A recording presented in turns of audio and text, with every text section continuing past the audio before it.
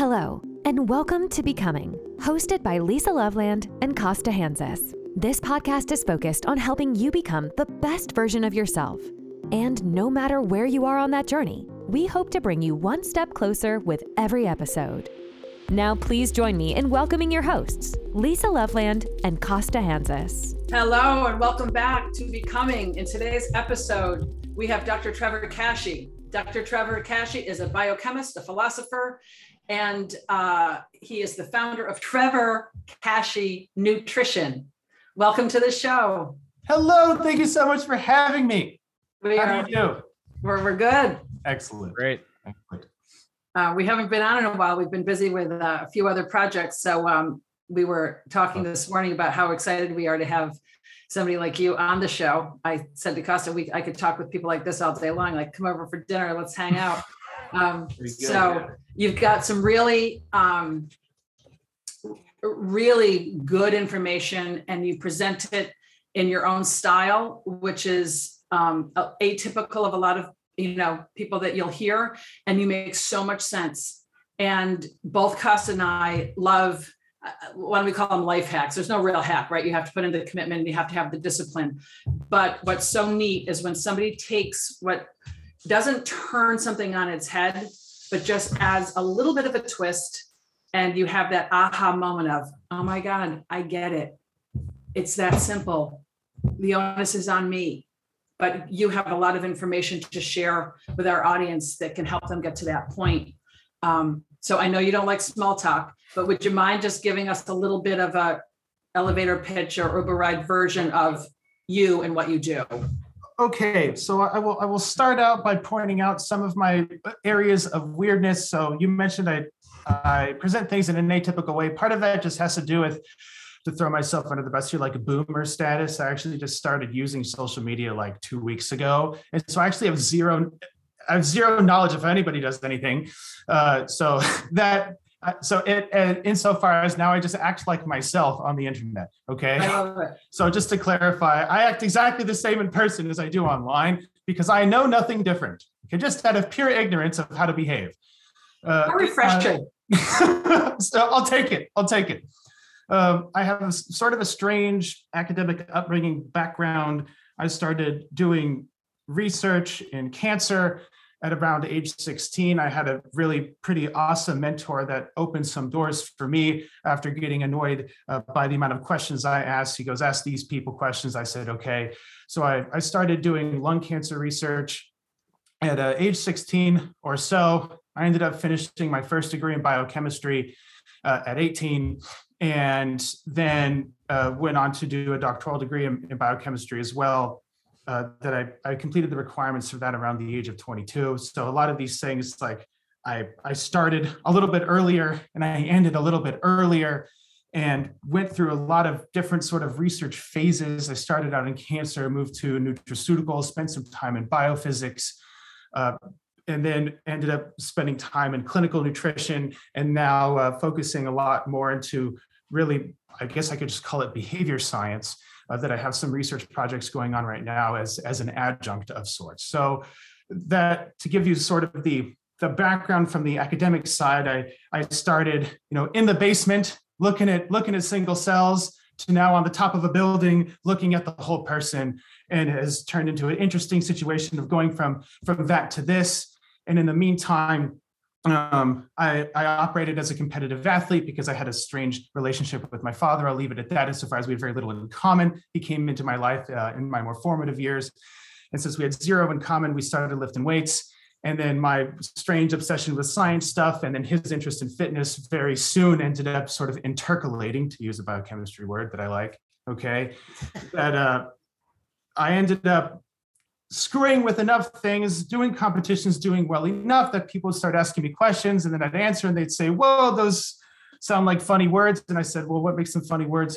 In any case, it got to a point to where, how did I get into the whole coaching sort of scene? It really came to me on pure accident, because I'll tell you the truth. I spent full-time job just like talking with people, doing stuff like this, helping out wherever I can, until someone said, hey, can I pay you for this? And I went, you can do that? You can do that? Like, actually how it started. And then I did a few interviews and things like this. And I just feel so grateful that people, would inquire on their own because of these strange things I knew about strange topics, and had, limited success in the sport and strength culture endeavors that I had, that has sort of set me up into this position where I could then spend some time overseas. So I spent some time out there in the Middle East. I'll keep the countries, I'll just say Middle East. I ended up working for I've had maybe 350 plus fight athletes that I looked over for the 2016 Olympics for Rio de Janeiro. And I operated more or less as a physiologist. So I had a lot of authority, autonomy over what I did. So of course, nutrition went over part of that. Some of it went over supplementation, some of it went over prescription, some of it went around blood work and other sorts of interesting things about their environment. And so had a wonderful time over there. Glad I did it. Terrifying experience. Glad I did it during a time of my life where I just said YOLO. And so I got lots of interesting experience and a great education doing that, working with so many people at one time for the better part of an Olympic cycle. Wow. Speaking different languages. I think in the barracks that I lived in, we had 6 different languages flying around and still managed because thankfully math and science transcend nationality and culture, at least in the context of sports, where in the part of the world I went to. And they really valued what they did, and it turned into a rewarding experience for me there. And then I moved to Florida from the Middle Eastern zones. I spent most of my time in Azerbaijan, but moved around quite a bit in there, and did an in-person operation for a while where I get emotional even thinking about this. I got to work with a child. Aww. Yeah. And sorry. Woo. No. Every time. Great. Yeah. Every time. I got to work with him and his parents for a little while. He had a gnarly medical condition, which I'll leave to myself. But basically, a few weeks later, he came running into the office and gave me a hug. He said, "Dr. Kashey, my tummy doesn't hurt anymore." No. Yeah. And that just we have people arguing with each other to the death about you need to have one more bite of chicken after the vernal equinox on your 3rd set of leg extensions. And this kid has 3 inches of intestines left, And so that sort of really kicked me right on my head and helped me a lot. And and working with the other extreme, people that have won gold medals that put this just under their religion. Okay. In an area of the world where that matters a lot, that to the equal opposite extreme, and then all sorts of other interesting situations in between. So we spoke a little bit before about how I like to work in the extreme sides because I hold the position that if you have an operation that works in both extremes, then it probably also does okay in the center as well. Yeah. Versus if you have something that works in the middle, you really just have another thing that works some of the time. I love it. And this is why we're so excited to talk to you. And we're going to get to this Cool. guy's views later in Cool. the conversation, because Trevor just has amazing ways to communicate and puts a real important emphasis on words, because words matter, how we say it, the tone that we say it, and it can really change dynamics. I was going to say change people's lives, but changing dynamics is the first start, and then that changes people's lives. Yes. I take a very strong semantic orientation. Absolutely. Yeah. Yes. And having healthy bodies. So it all comes together, right? We need to have healthy bodies. We need to respect our bodies. Poor little things. We've put them through hell. They still keep ticking, and we still ask more of them without giving them the love and attention that they need. So I'm over 50. So I've, got all those things that happen when you're over 50 and your body doesn't work the same way, and it's hard to lose weight and all of these things. And a lot of, everyone's got a different thing to tell you. So I've decided now that, okay, I'm just going to do what I think works, what feels good. And I'm going to have a different relationship with my body, where I'm going to treat it like I would treat a child, where I would love it. I wouldn't shame it or tell it needs to do better. And when I'm actually in control of what I'm doing to it. So And Kashey also is always looking for different ways to increase his health and fitness and weight and all of. So we're all here on the same page. Love it. And so we'd love to hear your take on your fitness program and your diet structures and what you think. There was a lot of questions there, but well, why don't we start with what do you think is the biggest mistake? Tell me what problem you want to solve. Oh, well, I don't want this to be all about me, but I'll tell you one thing. How does a woman over 50 with stop the secretion of cortisol, that belly fat? Okay, good question. I start out by saying that first, I look at the level of how much medicalizing a person has done to a problem. Okay, so you mentioned cortisol and secretion, a lot of things that may affect you, maybe not. I can tell you straight on that by going right to having the agency of an endocrine organ, you limit your own capacity to make changes as far as like, well, if my brain does these things, then I have to change my brain, and you can't change your brain, so good luck. Okay, so I care now that you have a problem you want to solve. You have assigned a cause to that problem. The cause that you have assigned, I will put to the side, frankly. I just know that you have a problem you want to solve. You have assigned a cause to it. And this may or may not affect the way that you operate on a daily basis to either contribute to the issue or to help resolve it. Okay. Mm-hmm. So I try and take causation and throw it out the window initially and take the approach of let's look at the person instead of looking at your pineal gland or looking at your hypothalamus. Okay. So this falls into what a very easy trap people fall into called the mereological fallacy, where people will assign functions of behavior or things that they do to specific parts of their body. For example, does the eye see? No, I take the position that the person sees. If you plucked an eyeball out of someone's head and put it on the table, does that eyeball see anything? No. That's great. No, okay.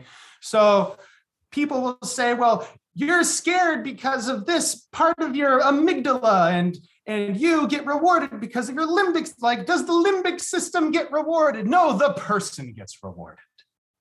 The person gets scared. The person, like, so looking at these things in the context of what actually happens in real life versus sort of projecting this sort of over-reductionist jargon that gets used in technical papers really distracts and confuses from the interventions that end up making life better.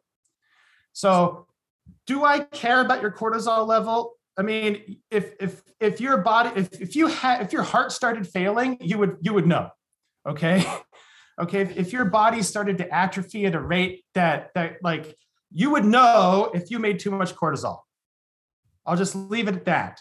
Okay. Now, from that sort of viewpoint, we can then look at, well, how do you live your life? What do you do on a daily basis? What do you do? So I look at first, how do you already do the stuff you do? Because I take the position, you made it this far, Lisa. You do something right. Okay? Right. And so I give two shits what you do wrong. Okay, those things will end up solving themselves, especially the idea of rightness and wrongness, because everything you do for a reason and you learn to do it from somewhere. So at one point, everything you do, I take this position, and I take credit so I can also take blame. Everything you do, you learn to do, and you learn to do it because it benefited you at some time in some way. Yeah. Now, what benefited you now might differ. What benefited you then might differ from what benefits you now. Okay. And then that discrepancy in context ends up causing a lot of people's problems. So do you have anything wrong with you? I would argue not. You have everything right. You made it this far. Some things you do now might cause more hassle than they did then. And looking at those discrepancies then helps us to decide what sort of thing we can do to make a change. So can I change the structure of your adrenal glands? No. can we do anything to your bodily organs in any direct way? No. Okay. We can do plenty of things that might improve your organ function as a side effect. Okay.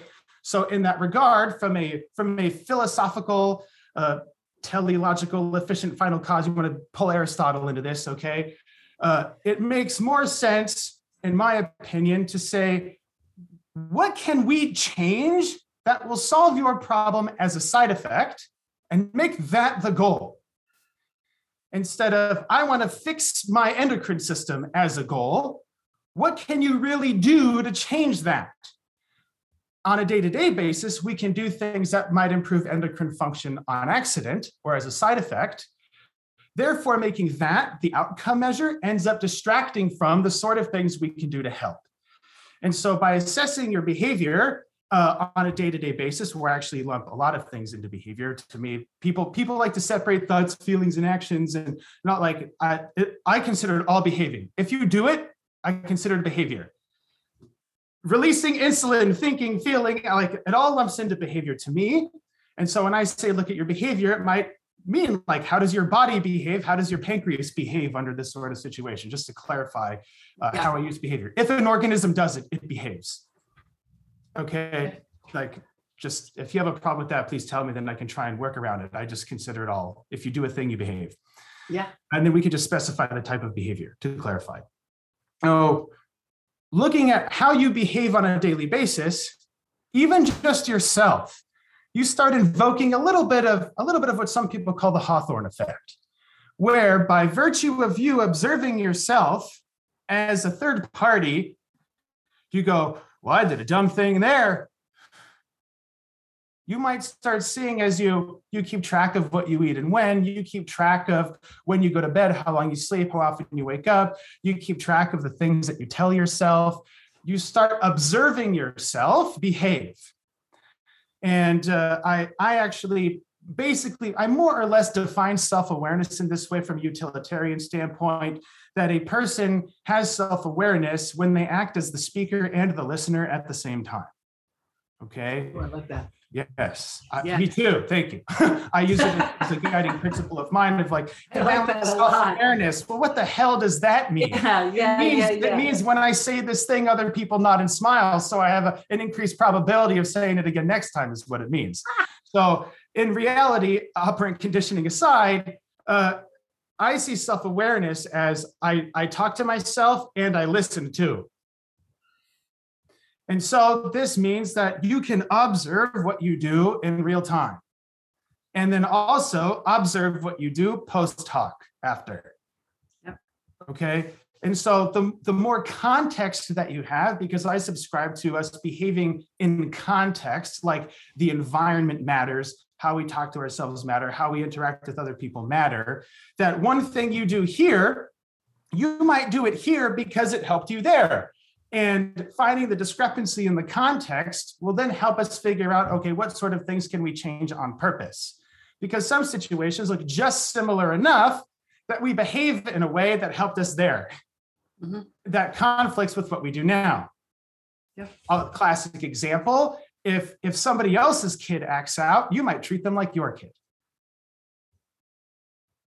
Okay, as a classic example of, well, I behave in this way and it helped me in this situation. I behave this way right now and it worked against me. Does that mean you did anything wrong? To me, it just means you did what you learned to do. Right. Okay, and so now we have a similar enough situation of a child of the same age, of the same size, acting in a similar way. It makes perfect sense for it to prompt you to now behave in a way that has elicited benefits for you there. All right. And now we can look after, so basic things we look at, we'll look at sleep. We actually I like step count as the basic sort of basal activity level, sleep, what you eat, how much, walking around, your explanatory style, as in like when you write us love notes and you write diary things to yourself and you analyze your own results, what sort of language do you use? Like, do you assign causality to the problems that you have? And if you do assign causality, how do you assign causality? Okay, because those sorts of things, in my opinion, again, I'll take credit so I take blame, affect how you end up behaving. So if you take agency, like you said a little while ago, away from yourself and onto someone else or somewhere else, valid or not, it probably affects the way that you resolve the problem or not. So taking a little bit of responsibility in a utilitarian way, instead of looking for fault or blame or causation or intentionality or all that sort of stuff that we kind of get lost in, it really comes down to, I have a problem. Maybe I caused it, maybe they caused it, maybe the universe caused it, maybe the flying spaghetti monster caused it. I still have a problem.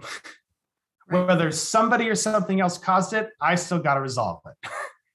And so to me, the blame or the causation or the intentionality, that sort of stuff, I kick it out the window. Taking responsibility for a problem has nothing to do with taking blame for it. And I think people conflate those two terms. Yeah. I have a problem, I will resolve the problem. Does that mean I now take blame and get punishment for this sort of thing? What does that resolve? Right. So I have a problem, it behooves me to resolve it unless I sit around and wait for something else to resolve it for me.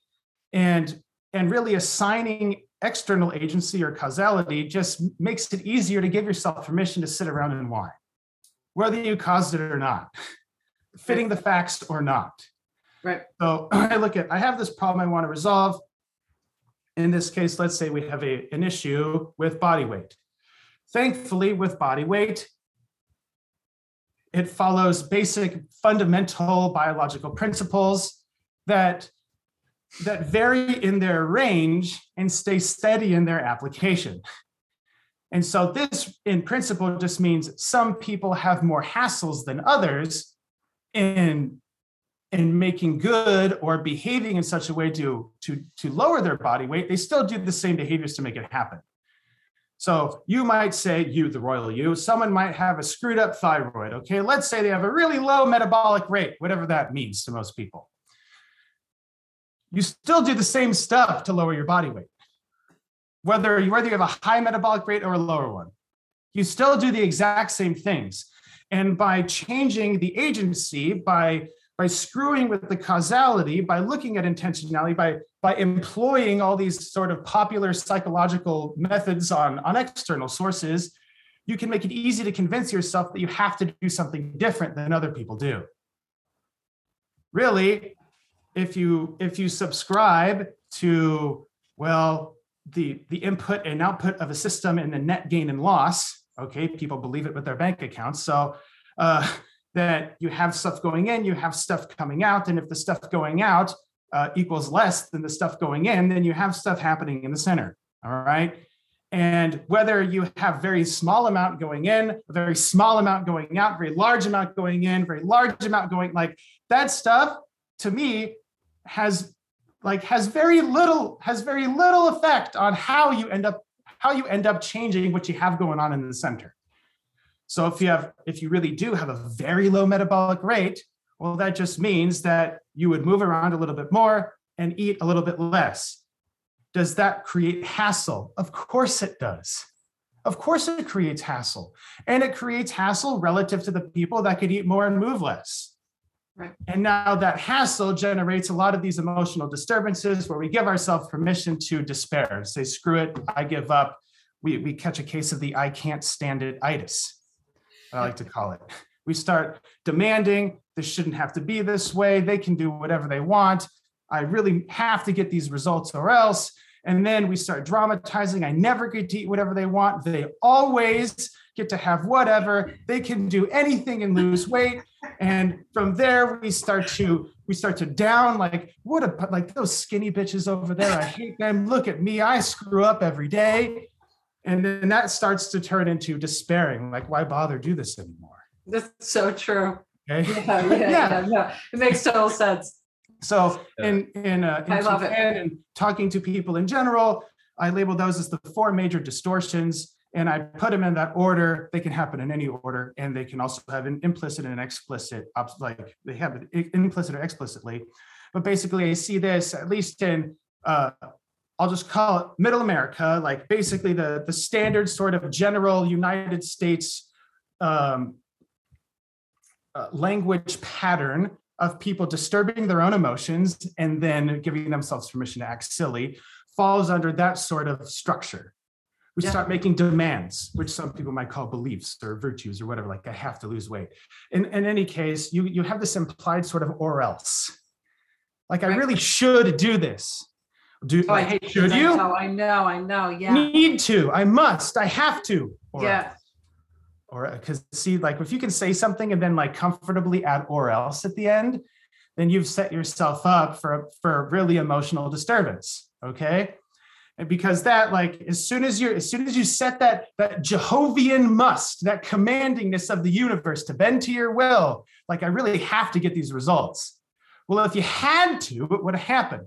So these sorts of false sort of dichotomous contingencies that we set up for ourselves now really make it easy to upset ourselves further. So we make this demand, I really must lose weight or else what? Or else I'll start dramatizing. This never works. I hate everyone. It's horrible, terrible, awful. Then we start to downing. There's something wrong with me. I'm an idiot. I suck. There's something wrong with my brain. My adrenal glands have blown up. I hate everything about myself and my body. Look at those skinny bitches, etc. And then it compounds into the despairing. This will never work. Why bother? I may as well give up. I can't stand it anymore, etc. So at first I look for just those, like the explanatory style gives us a lot of information as far as like, do you set yourself up to get whacked out, okay, when you encounter something frustrating? Because if you use those sorts of language patterns, which frankly got baked into daily conversation, your frustration tolerance immediately goes into the crapper.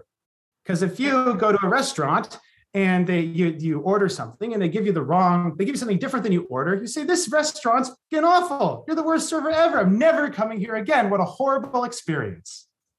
Like, well, what makes the tidal wave wiping out the small village? That sounds pretty horrible to me. And I think you would consider it horrible too. And so now you make this obvious equivalence. And if you consider mass death horrible and then consider getting pancakes when you ordered French toast horrible, can you see the chance of this affecting your emotions, at least in a graded way? Okay. Yeah. And so now that leads us to how do we manage something like this? To talk about your priority of discussing communication, I just go right to the violent sort of mantra of stick to the fucking facts, right? Like that. Did anything factual just come out of your face? If you actually state the facts, then you end up limiting how dramatic you can make yourself, how much you can down someone or yourself, which just automatically goes to a judgment. Are you a bad person? Well, does that fit the facts? How does that even make sense as a factual statement? Maybe you did something that somebody rejects. Okay. I can't take this anymore. Well, you currently take it. So we have evidence that you can. Okay. I have to do this. I need to do this. Well, do you? You would have done it if you needed to. What sort of contingency do we have here? So we can start disputing this sort of distorted language by just sticking to the fucking facts. Okay.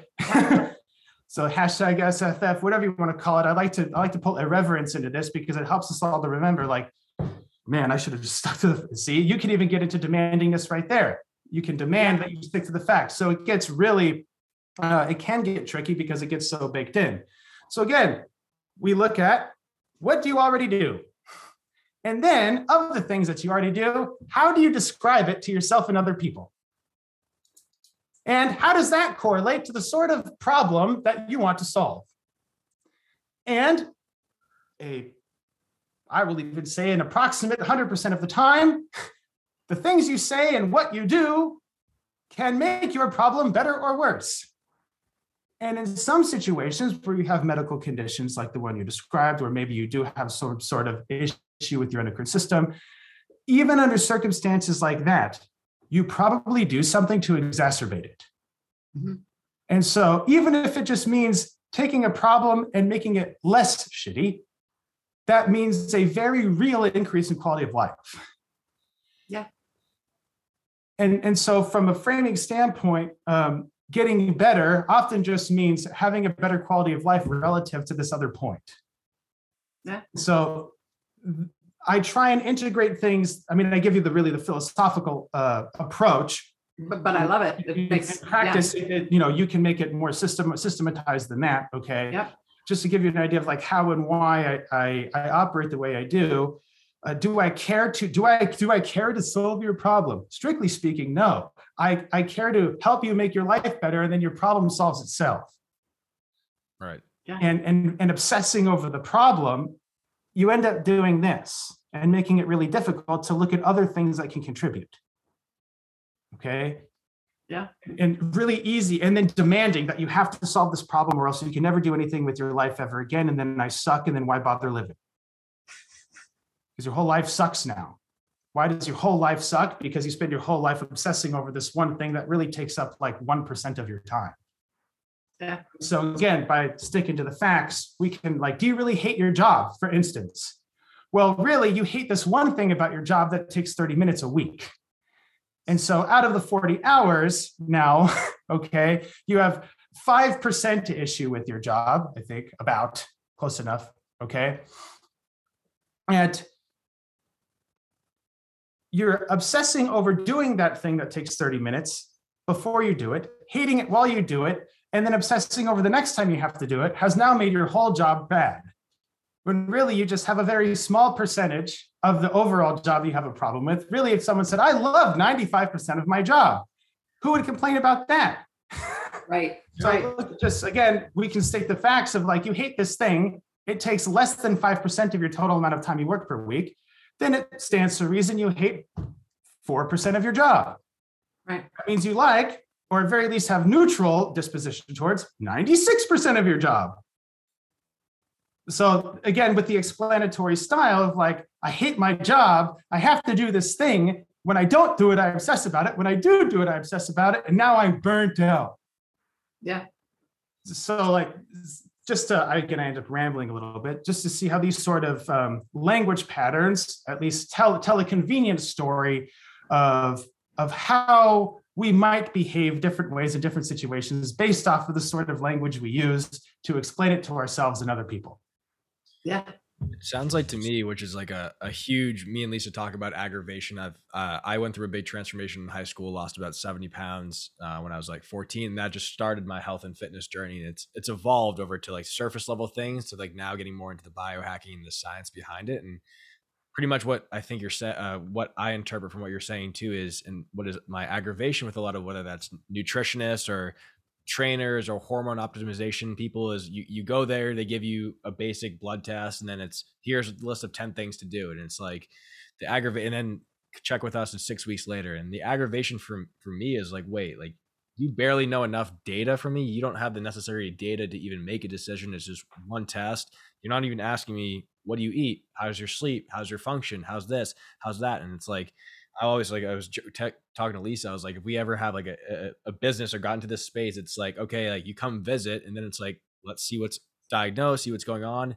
And maybe because people are very, they need something too. So maybe like give them a little, hey, take this supplement or implement this. And then like give them some sort of like tracker, like a Whoop or an Apple Watch, and then monitor their sleep and stuff like that. And then 6 weeks later, come back and see you have a better baseline with their sleep. You know how much activity they're getting, and then take that and see if that root cause was the issue. See, rather than just like address 10 things versus maybe that just one thing was the issue. Now you're taking 10 things and you don't know, is it the 9th thing that's working? Is it the first thing that's working? Who knows? And then never ending cycle. And I think your approach to it's really interesting, because you need to take that philosophical approach, because it's not as easy as 30 days, eat less calories, weight loss, you're going to lose 20 pounds. There's differences, there's variables that you need to take into account for. So I appreciate like that outlook on dieting, fitness. Right. Yeah. Because then it's sustainable, right? Because you're changing the way you're thinking. In principle, yes. You can throw all sorts of wrenches into the mix. To your point about, or question about how I got into this on accident, because I spent my whole life as a scientist up to that point. I would just, all right, and then the business as a business operated like that as a byproduct. And really, what Costa? Yes. Okay, thank you. I read more than I speak. So Costa brings up the point of like, he talks about business models. And so what they do makes a lot of sense if you want to run a business. And it really difficult to, from a practicality standpoint, how do I run a business that also takes the person's best interest into account to help change them over time, other than just using that language as part of my marketing to increase my lead flow, to grow my lead flow. And so Costa brings up a very legitimate logistical issue on a business, on the business side. Because let us say that the businesses did take this sort of approach. How much more time and energy would they have to spend on that person? How much more time and energy would that person have to spend? And then how much more would they have to charge? And so you get into a very real, like you said, you wanted to avoid politics. And now we get into a very real, like, operations issue with like, how do we scale something that does work for the individual person on a population? And so from an ethical standpoint, really, do they do the best thing? No. Does it do something? Probably. And so then you have a moral or ethical code of where do you draw the line between what do we consider good enough, and how in the same way can you serve the customer that comes to your business to their expectations? Because I get into tiffs with people I work with all the time, because they want something different than what I provide, because they might just want the give me a blood work and then give me a supplement and kick my ass out the door. And I go, no, I care about you, so we'll do this stuff instead. Okay. And those sorts of things happen, because as a scientist, right, I take a different approach to these things. I care that you resolve the problem that you come up with, when really that person just might want to get the blood test and supplement and leave. Yeah. And so at that point, I just like to play devil's advocate with most situations, because it turns real easy to, we can demonize people that minimize the work and maximize the charging. We can vilify, or we can vindicate people who spend a lot of time and energy on people on an individual level. And as my grandpa would say, you have an ass for every seat. And as my dad would say, you got a tool for every job as a carpenter. And so it really just comes down to, if people continue to show up, then they get value. Yeah. True. And so if we have a problem with someone else's business, that just means that we get value from something else. Yep. So I try and take that sort of perspective, because I can also get very irritated, like, you just give blood work and sell people $2,000 worth of supplements and kick their asses out the door. And I bet a lot of people go in to get just that.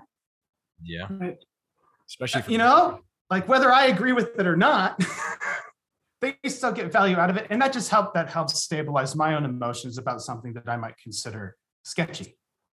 Right. I think that's the scalability of the, and I had this book right in my desk too, but in terms of men, in terms of hormone optimization, it's like you go to the doctor clinic, it's low energy, this, that, and then all they want is this, and they don't want to look at anything else. And if they don't get that, being testosterone, and if they don't get that, it's much more beneficial for a clinic just be like, cool, oh yeah, low testosterone, here's some testosterone.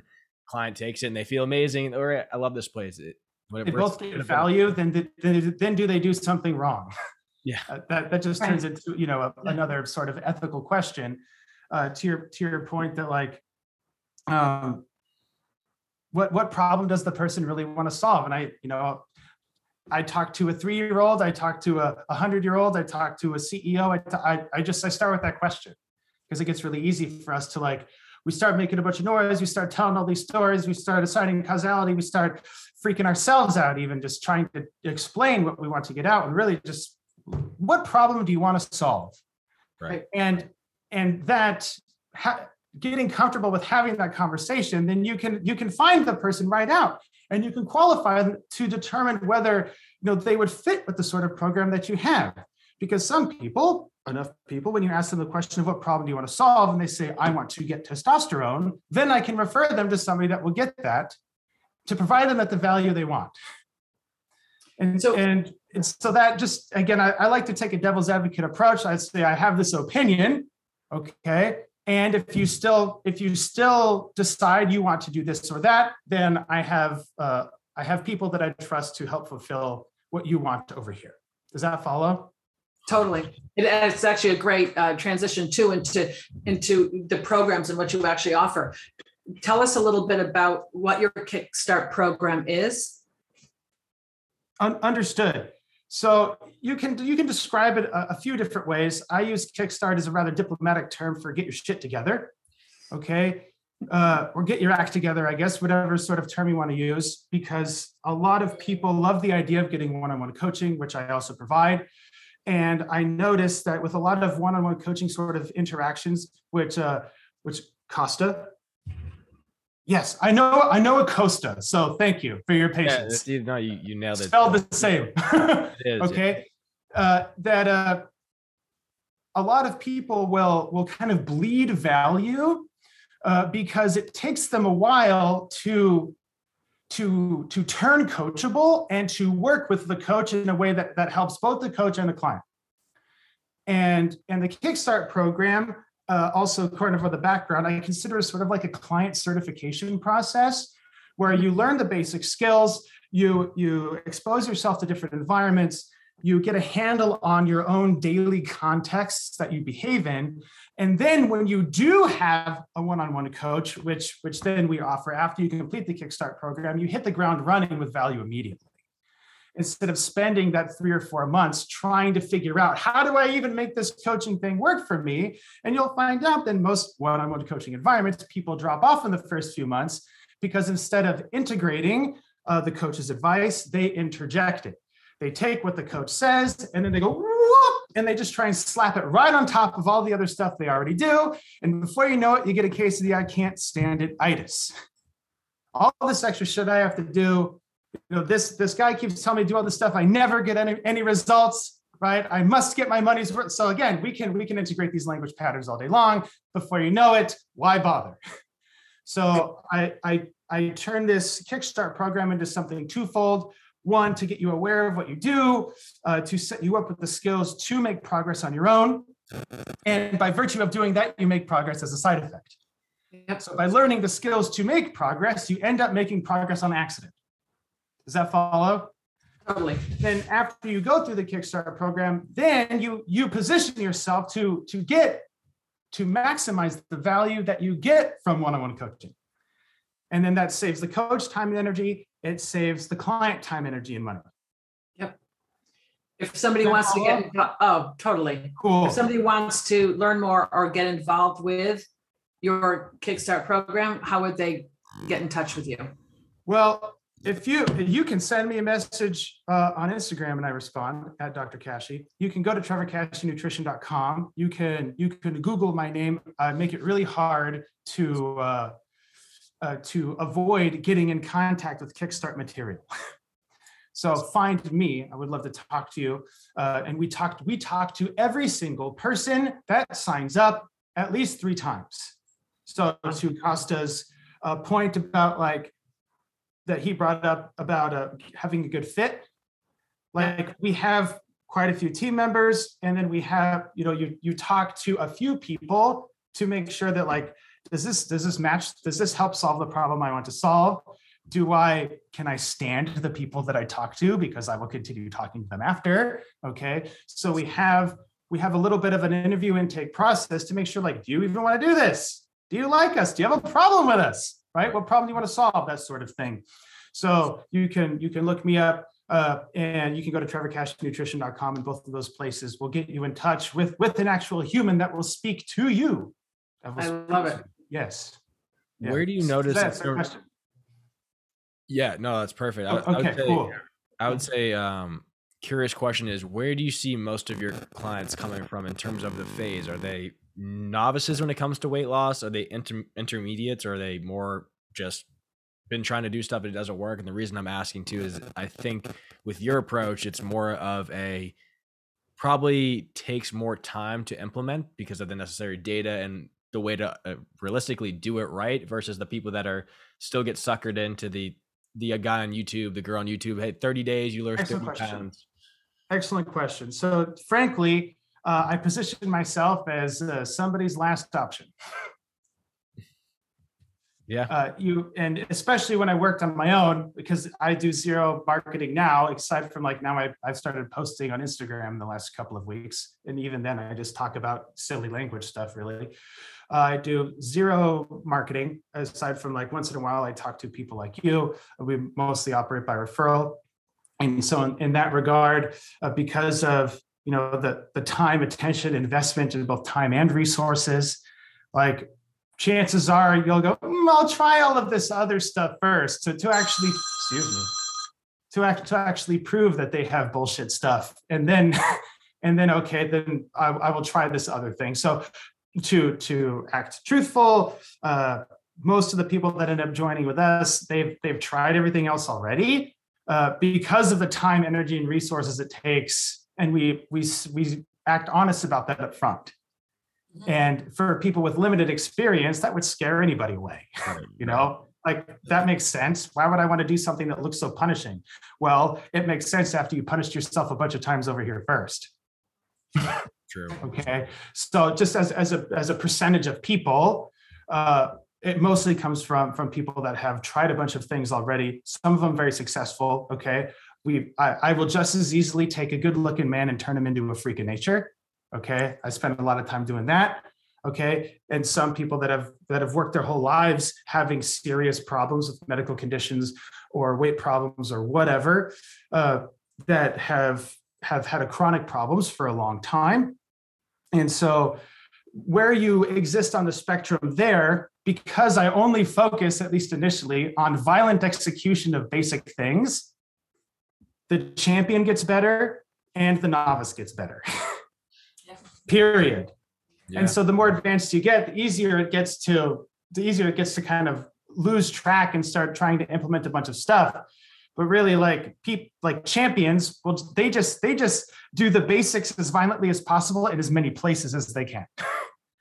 And so even for people at a very high level, narrowing the focus back to like, what problem do you want to solve? What basic things contribute to resolving the problem? Let's do that and do the living shit out of it. And then they just hit the gas a little bit harder because of the previous experience they have. In reality, the principles stay the same. Like the question about how do we change the energy storage? Well, you change it in the same way with every person. And some people just have more or less hassle when they do it and when it comes to doing it in real life. And so that then gives us, the coaching starts there. Because I take the position, you already know what to do. You already know to eat vegetables. You already know to sleep. You already know to walk around the block. You already know to do all these basic things, and things that happen in life get in the way of doing those things. And so to hire someone for them to tell you, eat more vegetables and walk around the block, I just consider that a kick in the nuts, because you already know that stuff. Or kick in the gonads to make it more PC, I suppose. Okay, since we all have gonads for the most part. That I respect the fact that Lisa already made it this far. like I'll tell Lisa to eat 3 servings of broccoli. Shut up, come on. So, but if you look at the advice around, they go, eat your vegetables and walk around the block. And I just see that so insulting to somebody like Lisa, who clearly has made it 50 years and knows to eat a green thing every once in a while. So does that mean that Lisa has a green thing limitation? I doubt it. Yeah. Okay, hopefully that makes sense. That makes sense. Yeah. And I know we're coming to the end of our hour, but I have to just get this in. And it's not about politics. I said, we don't want to talk about politics. However, the political nature of our world right now, how could we not discuss communication and this divide of understanding or finding commonality? And, both of us have read, looked into a lot of your stuff, and I find it amazing the way that you're able to articulate a better way of communicating. So if you don't mind and have the time, do you want to just kind of dive into communication and how words matter with friends, business, okay, and people with different opinions? Okay, so I can start this out with just the blanket statement that people would benefit from understanding how to have a Socratic dialogue. Will I get into what that means? No. However, if you do have an interest, go look it up. Okay, I will just say that now. Otherwise, we can talk about that all day in the form of Socratic dialogue. Okay, I can give you some basic pointers that, talking with people in different countries, very different beliefs, and spending time in that part of the world. Okay, seeing things happen in real life, talking with different members of our team, right? Different colors, different religions, different upbringings, different all sorts of stuff. that I have noticed that a vast majority of the time, we agree on things and use different words. Yeah. And by using different words, it makes it look like we believe different things. Okay, I would say a vast majority of the time, people argue about something they actually agree on. Okay. Every time I say that, my stomach churns. Okay. And so this actually happened when I got to spend some time with the team. We had a summit about a week ago. And one of the team members actually goes, "Hey man, do you believe in vibes and energy and that sort of stuff?" And as a scientist, okay, red flags popping all over the place, right? And I realized at that point that I probably believe in exactly what he believes in. I just describe it in a different way. Mm-hmm. And so we started the conversation out that way because he expected me to kick him in the nuts as a scientist because he knew that he brought up some sort of mystical stuff. Okay.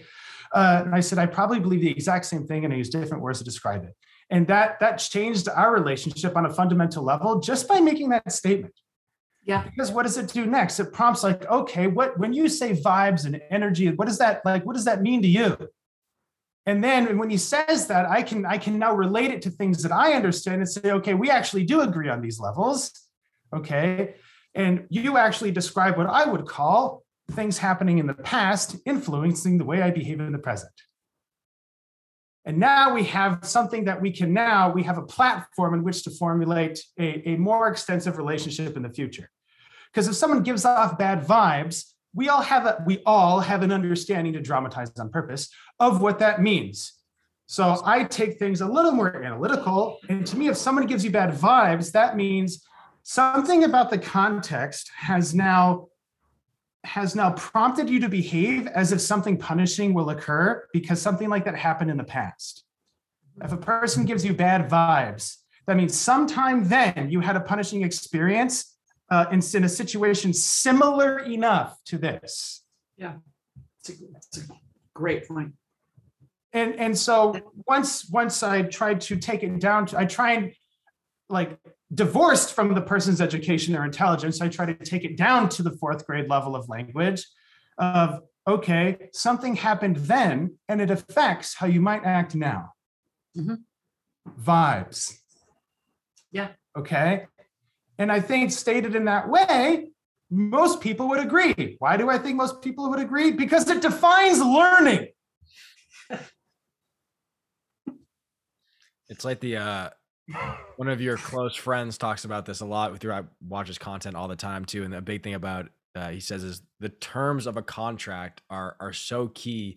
And that's why 20 pages, 30 pages before they even go into a contract is this means this word means that means that means this, because you need to know what the things are that we're even talking about even mean in the first place. And that's where my brain kind of went to when you said that. It's yes. We need to know what this means first. What does whatever mean? And then, then later in the contract, you can read a sentence. And if you're confused, what does it mean first? And then implement it in the correct. So the rule number 1 of effective one-on-one communication. Well, I just saw rule number 1 because I say it first. Okay.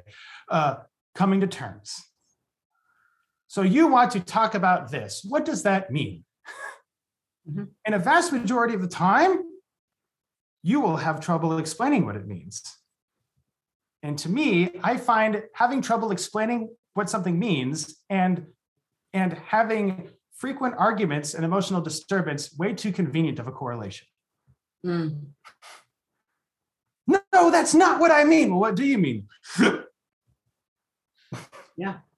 Okay.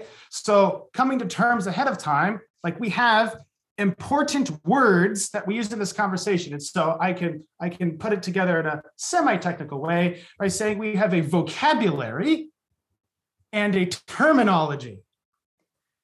With vocabulary, it means we have this list of face noises. Okay? We have a list of face noises. Terminology really means how the noise affects my behavior. In other words, what the word means. Mm-hmm. Okay. So we can drop F-bombs and have it mean many different things. So fuck as one word might exist as 50 terms. Yeah. Right. Pleasure, pain, punishment, saying goodbye, saying hello. Like I could go on forever.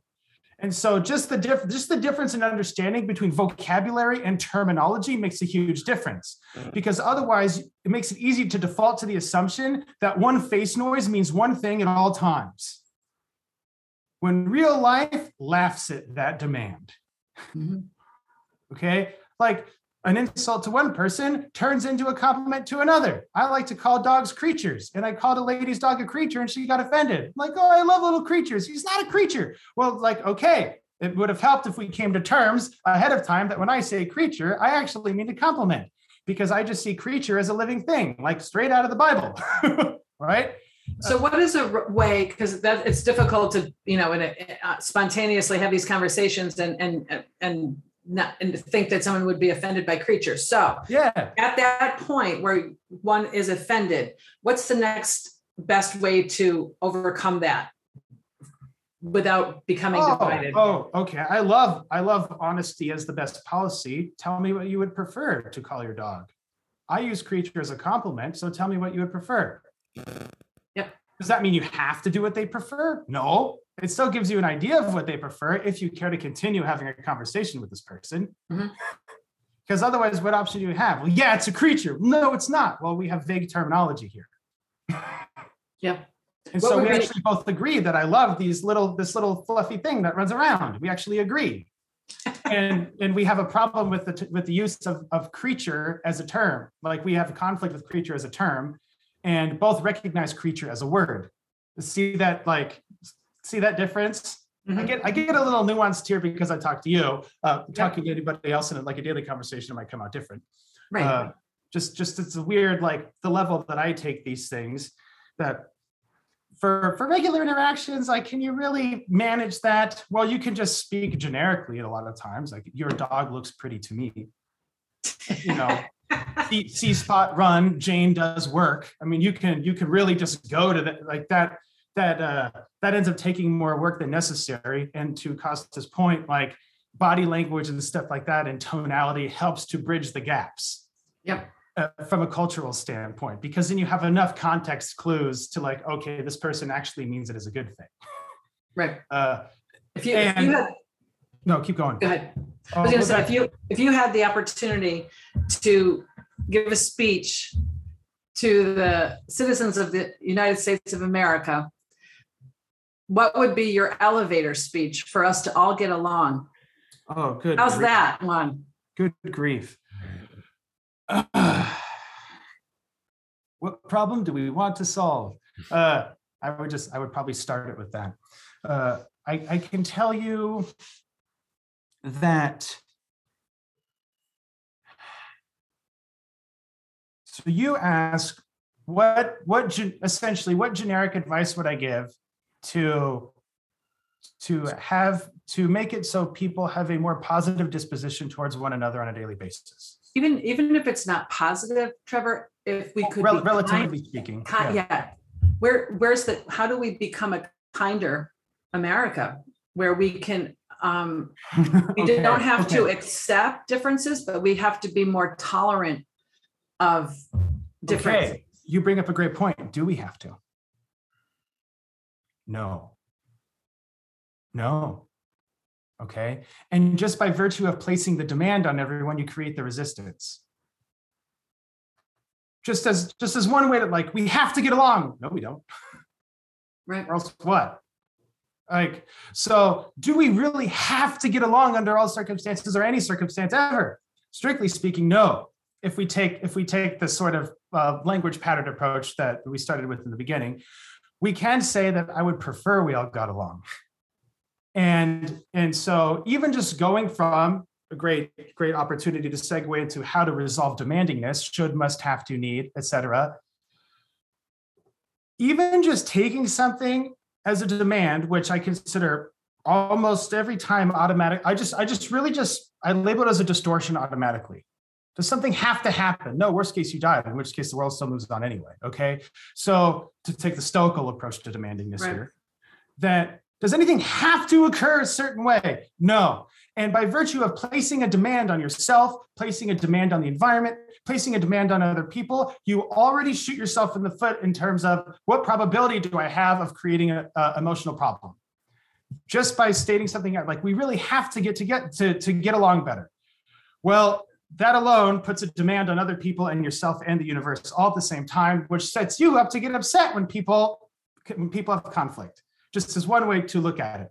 Mm-hmm. We can, however, probably agree on a more regular basis that I would really prefer more people got along most of the time. Like, can we agree that the world would have more conveniences, right? I use these sort of silly technical words on purpose. Mm-hmm. The world would have more conveniences if more of us got along more of the time. I would really prefer that. What would you prefer? I would also prefer that. Instead of it has to happen, people must treat each other nicely. Because we have a lot of that. We have just as much militant positivists. Yeah. And to me, that just contributes to the issue. Like, we all have to get along or else. Like, look, anti-bullying, for instance. You just bully someone else. Mm-hmm. Even labeling yourself as anti-anything, just that sort of like that goes into another sort of monster. Even just the demand that some people have for us to get along versus the demand that we all act warmongering and angry really mean the same thing to me, because they have the same result when played out to the extremes. Right, more division. Yeah. And so at the very least, we can come to terms that I would prefer that more people got along more of the time. Okay. And just having that preference of like, just going from a demand to a preference, I think makes a freakish difference on emotional stability and therefore behavioral consistency. Mm-hmm. Okay, or action consistency. So that the probability of that you will follow through with something that you say, I think often operates as a function of your emotional status. So since all this stuff happens at the same time, when a lot of people think like, well, you think a thought and then you have a feeling and then you do it, like, no, it all happens at once. And really, I really just object to the idea that thoughts change what we do, because if I walk down the hallway and I say, drop like a sack of potatoes 1,000 times, do I drop like a sack of potatoes? No. And so this conflated influence of thoughts, like just confusing the influence that thoughts have on behaving and making it so linear like that confuses thoughts as behaviors of their own rather than thoughts as influencing behaviors. Does that follow? Yeah. Since I classify thinking as a behavior, that just means I can do two behaviors at once. It means I can walk, it means I can pat myself on the head, and it means I can fall down like a sack of potatoes. I can do all those things at the same time because they exist as separate behaviors. Rather than, well, I think about walking down the hallway, and then I feel like walking down the hallway, and then I act like walking down just at the most basic level of conceptual analysis, it fails. Yeah. And people accept it because it makes things convenient. When you put it in context, all these things happen at the same time, and you can have all conflicting things happen at the same time too, which therefore I think makes it easier to describe this, or rather more valid to describe them all as separate behaviors happening at once, rather than one thing leading to another, which eventually leads to a behavior. Yeah, it's an interesting way to look at it. I think the most common argument, I was going to say, I think like the most common way to like look at this and what the overarching thing is, it's like you have two people, person one thinks this, person two thinks that, and they meet and it's like, hey, I think this, and the other person's like, no, I think this. And then I think that is probably where it can go a lot of different ways. Is it anger, like how dare you think that, or like what would then be like the way to kind of come to, I don't know, it has to be common grounds of like, hey, happy to include. Yeah. How do we like? Yes. I think it's respect. I feel your pain there. And this goes down to the sort of like age-old advice of, if you want to change the world, change yourself sort of a thing. Yeah. Because if you go into a conversation already having demands of what the other person does, you set yourself up to get upset before you even speak. Right. And that happens a lot, a vast majority of the time. And so look at things like deservingness, or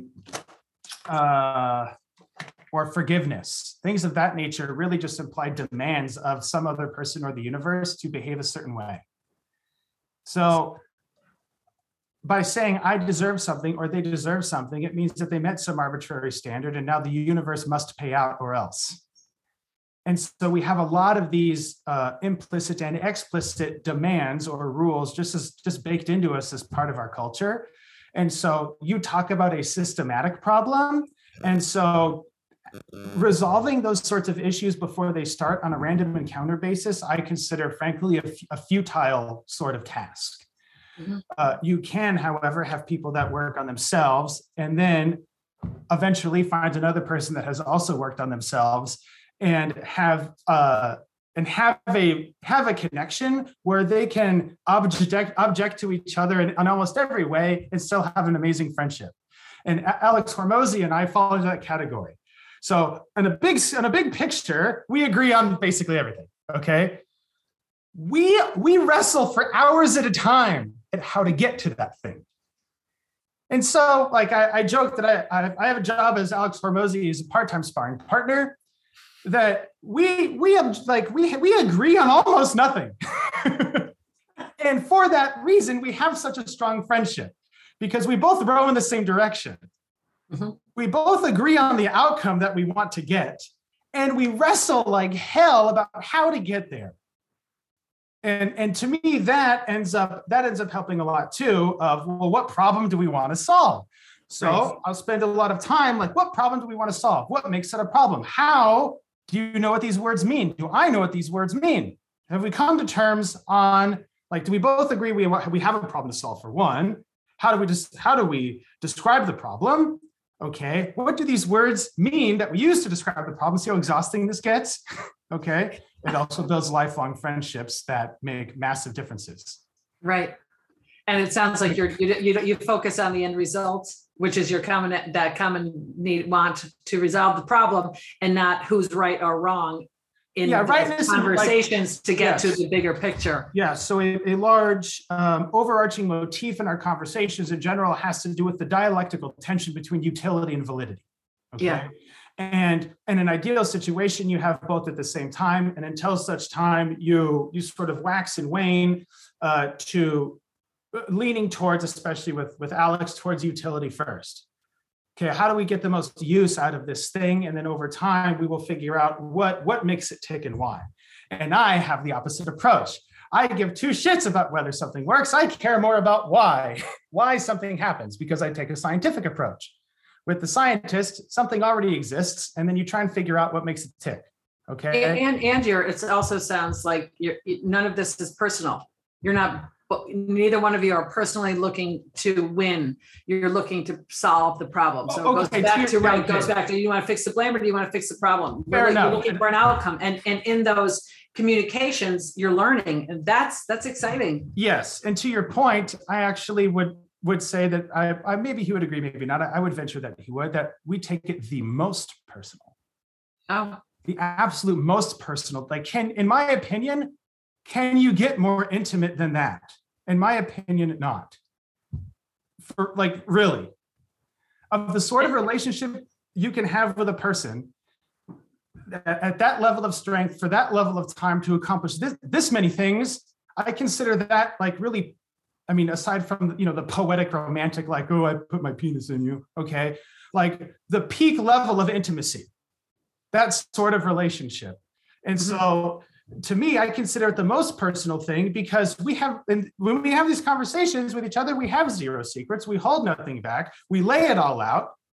And when you do lay it all out, you can figure out how the pieces fit together. And I just see that as probably one of the most intimate things a person can do. So insofar as I consider that the most personal thing a person can do. Okay. Does that follow? At least it does. Terminology. But it's not, but neither one of you are. And maybe this is where words matter, right? Because neither one of you are.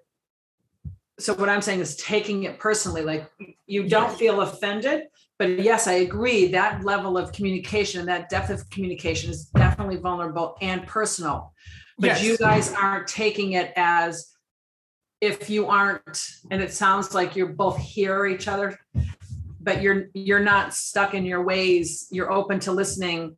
You don't feel personally attacked or less than because Alex has a different opinion, right? So you guys are probably never going to agree just because of a way to get there, because you have different brains and you're very analytical and scientific, and his brain is operating in a different way. So in those conversations, the learning and acceptance and understanding, I imagine, is huge. Yes. Therefore, you get to a solution that will actually probably solve the problem. Yes. And he acts very analytical and scientific as well. It just comes from a different context. So he has obviously tremendous business acumen, and he treats that very scientific and analytical. Right. I come from shooting lasers at green sludge in a basement 50 feet underground. Okay. And so even still, like, it still goes from scientific and analytical, and just what we study, then the context of what we study ends up overlapping in an interesting way. And so do we yell and scream? Absolutely. I do it more than him. Okay. Really, we end up yelling and screaming at the problem. Right. More than we scream at each other. So yes. I might yell with him in the room. He might yell with me in the room. And wouldn't that be a nice way for people of different opinions to interact, right? Not demanding it, but wouldn't it be nice if we could have the problem here that we're arguing about realize that it's outside of us, and that we can all have these differences of opinion. Yes. But let's not pull it in and make it a part of us and have that deeper divide. Yes, correct. And you bring up an interesting point that also ties into, like, we really have to get along. Okay. And so I'll say something sort of controversial for funsies, that if you look at the sort of relationship like you just mentioned, that I'll throw the Alex and Trevor relationship in there, the sort of relationship we have of competent people in a room solving a problem. How many of those relationships does it actually take to keep the world turning? Very few. Very few? Very few. Gosh, relative to the amount of total humans, right? Okay. Yeah. Okay. Because we have the gift and luxury of culture, where we produce information and it gets stored so people can access later. And so really, if you now take this throughout history of people getting together, solving problems, we have like a couple hundred people in written history. Yeah. Now, do I put myself in that caliber? Fuck no. No. I'm more to the point of, like, yeah, it would make life much more convenient if people got along. Does that make it a contingency of human surviving? No. And from there, now I think that actually gives us an opening of, like, okay, like, we will survive and reproduce. Let's just fine. Let's just figure out ways to get along a little bit better, instead of we have to get along or else everything will turn into hellfire and flames and we'll all die forever. No, because Elon Musk will just shoot off to Mars and figure it out over there. Okay, so to your just a way to, like, kind of take the demandingness out to the extreme. That does it really have to operate this way? No. Does it really behoove humans as a species to have at least some problem-solving capacity with this level of intimacy? Duh. Okay. Because you might have equal opposite issues if everybody took freaking 5 hours to have a simple conversation. Right. So like, I sympathize with your plight. I also object because I do that for a living. Yeah. I joke that I spend my time annoying smart people. No, right? It's great. I like what you're saying. We agree. Yeah, let's break it. Yeah. Let's break it. And so I have those conversations a lot. A lot of the conversations I have with Alex work that way. Like, I already agree with what you say. I will still break it because now you have to defend it. Because if you break it or I break it, that means even if I agree, you got to change it. No, yeah. I'll put the demand in there as a joke. Like, yeah. I mean, you could just keep something that sucks. I mean, you can decide to do that if you want, right? So even if we both agree, people will get to agreeing and stopping. And Alex and I, as soon as we agree on something, now the work starts. Because people confuse agreement and understanding. In a vast majority of situations. That's a good one. Yeah. Yeah. When people agree, they've solved it. And with the relationship I have with Alex, once we agree, now we can start solving. Yes. Yeah. And that just tells you just the amount of how exhausting and laborious of a process this gets to turn into. And you end up learning to have a love of this sort of Socratic dialogue, because it does turn into like, you really come up with a rational way to solve very real problems. Yeah. And it just takes labor and it sucks. And it like a very skill of its own, you know? Yeah. And so for those two things, I would leave with the demandingness aspect of things. The other distortions I consider derivative. Okay. If you can manage demandingness, then emotional stability, you really you do this. Okay. And then the difference between understanding and agreeing, because a lot of people will agree on something, but what you agree on and what you agree on, they mean different things. So if we both agree on pro-choice, and choice means two different things, then does the agreement matter? No.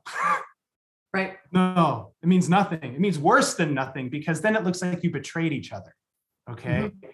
So coming to terms on the important words, so that you can have a fruitful conversation. What problem do you want to solve? Okay, that problem has important words. Do we know what these important words mean? And maintaining a hold on demandingness, and then realizing that even if you agree on something, you still might both have it wrong. And so once you agree, then the work starts of let's break it. Yeah. We have an answer. Do we have a solution? Another interesting point. Do we have a systematic process that we can go through, that when we put it through this amount of situations, it still comes out shiny and new? Mm-hmm. And so a lot of it comes down to, using the scientific method and as a conversational tool. Okay, we agreed on this. How does this work? Well, let's put it in this situation and see where it might break. Yeah. So do I have an answer on the level of populations?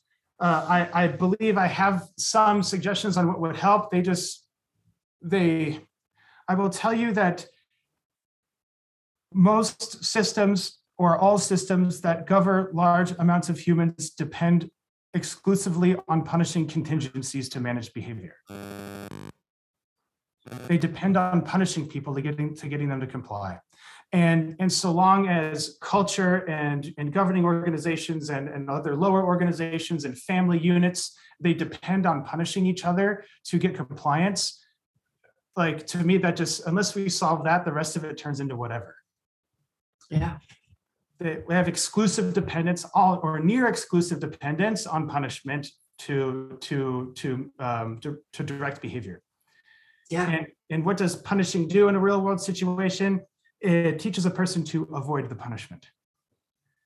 And so I take the position that punishment creates criminals. Yeah. And I can use a dog example where, if the dog jumps on the counter and you swat the dog off, yell at the dog, kick the dog off, whatever you do. And then a day later, you'll see that the dog jumped on the counter to get your food. What do? You call the dog sneaky. The stupidest thing I've ever heard, anthropomorphizing an animal like that. You literally just taught it to avoid you.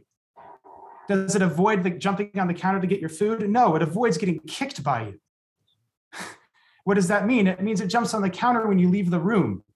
And then you have the gall to call it sneaky. Okay? This applies to pigeons up to people. Yeah. Okay? So what happens as a culture? We come up with gnarlier and more sophisticated arrays of punishing contingencies as we develop. The amount of laws that we have and the ways to enforce those laws goes like this every day, which tells us what? Punishment, although effective, has its limitations. That's right. Okay, and so I see this as a function of how much do we punish people to get them to comply? Okay, and if you have a whole population of people that literally live to avoid punishment, then these sorts of piddly things, and I say that from a relative standpoint, these piddly things you bring up happen as a side effect of living a life that avoids punishment.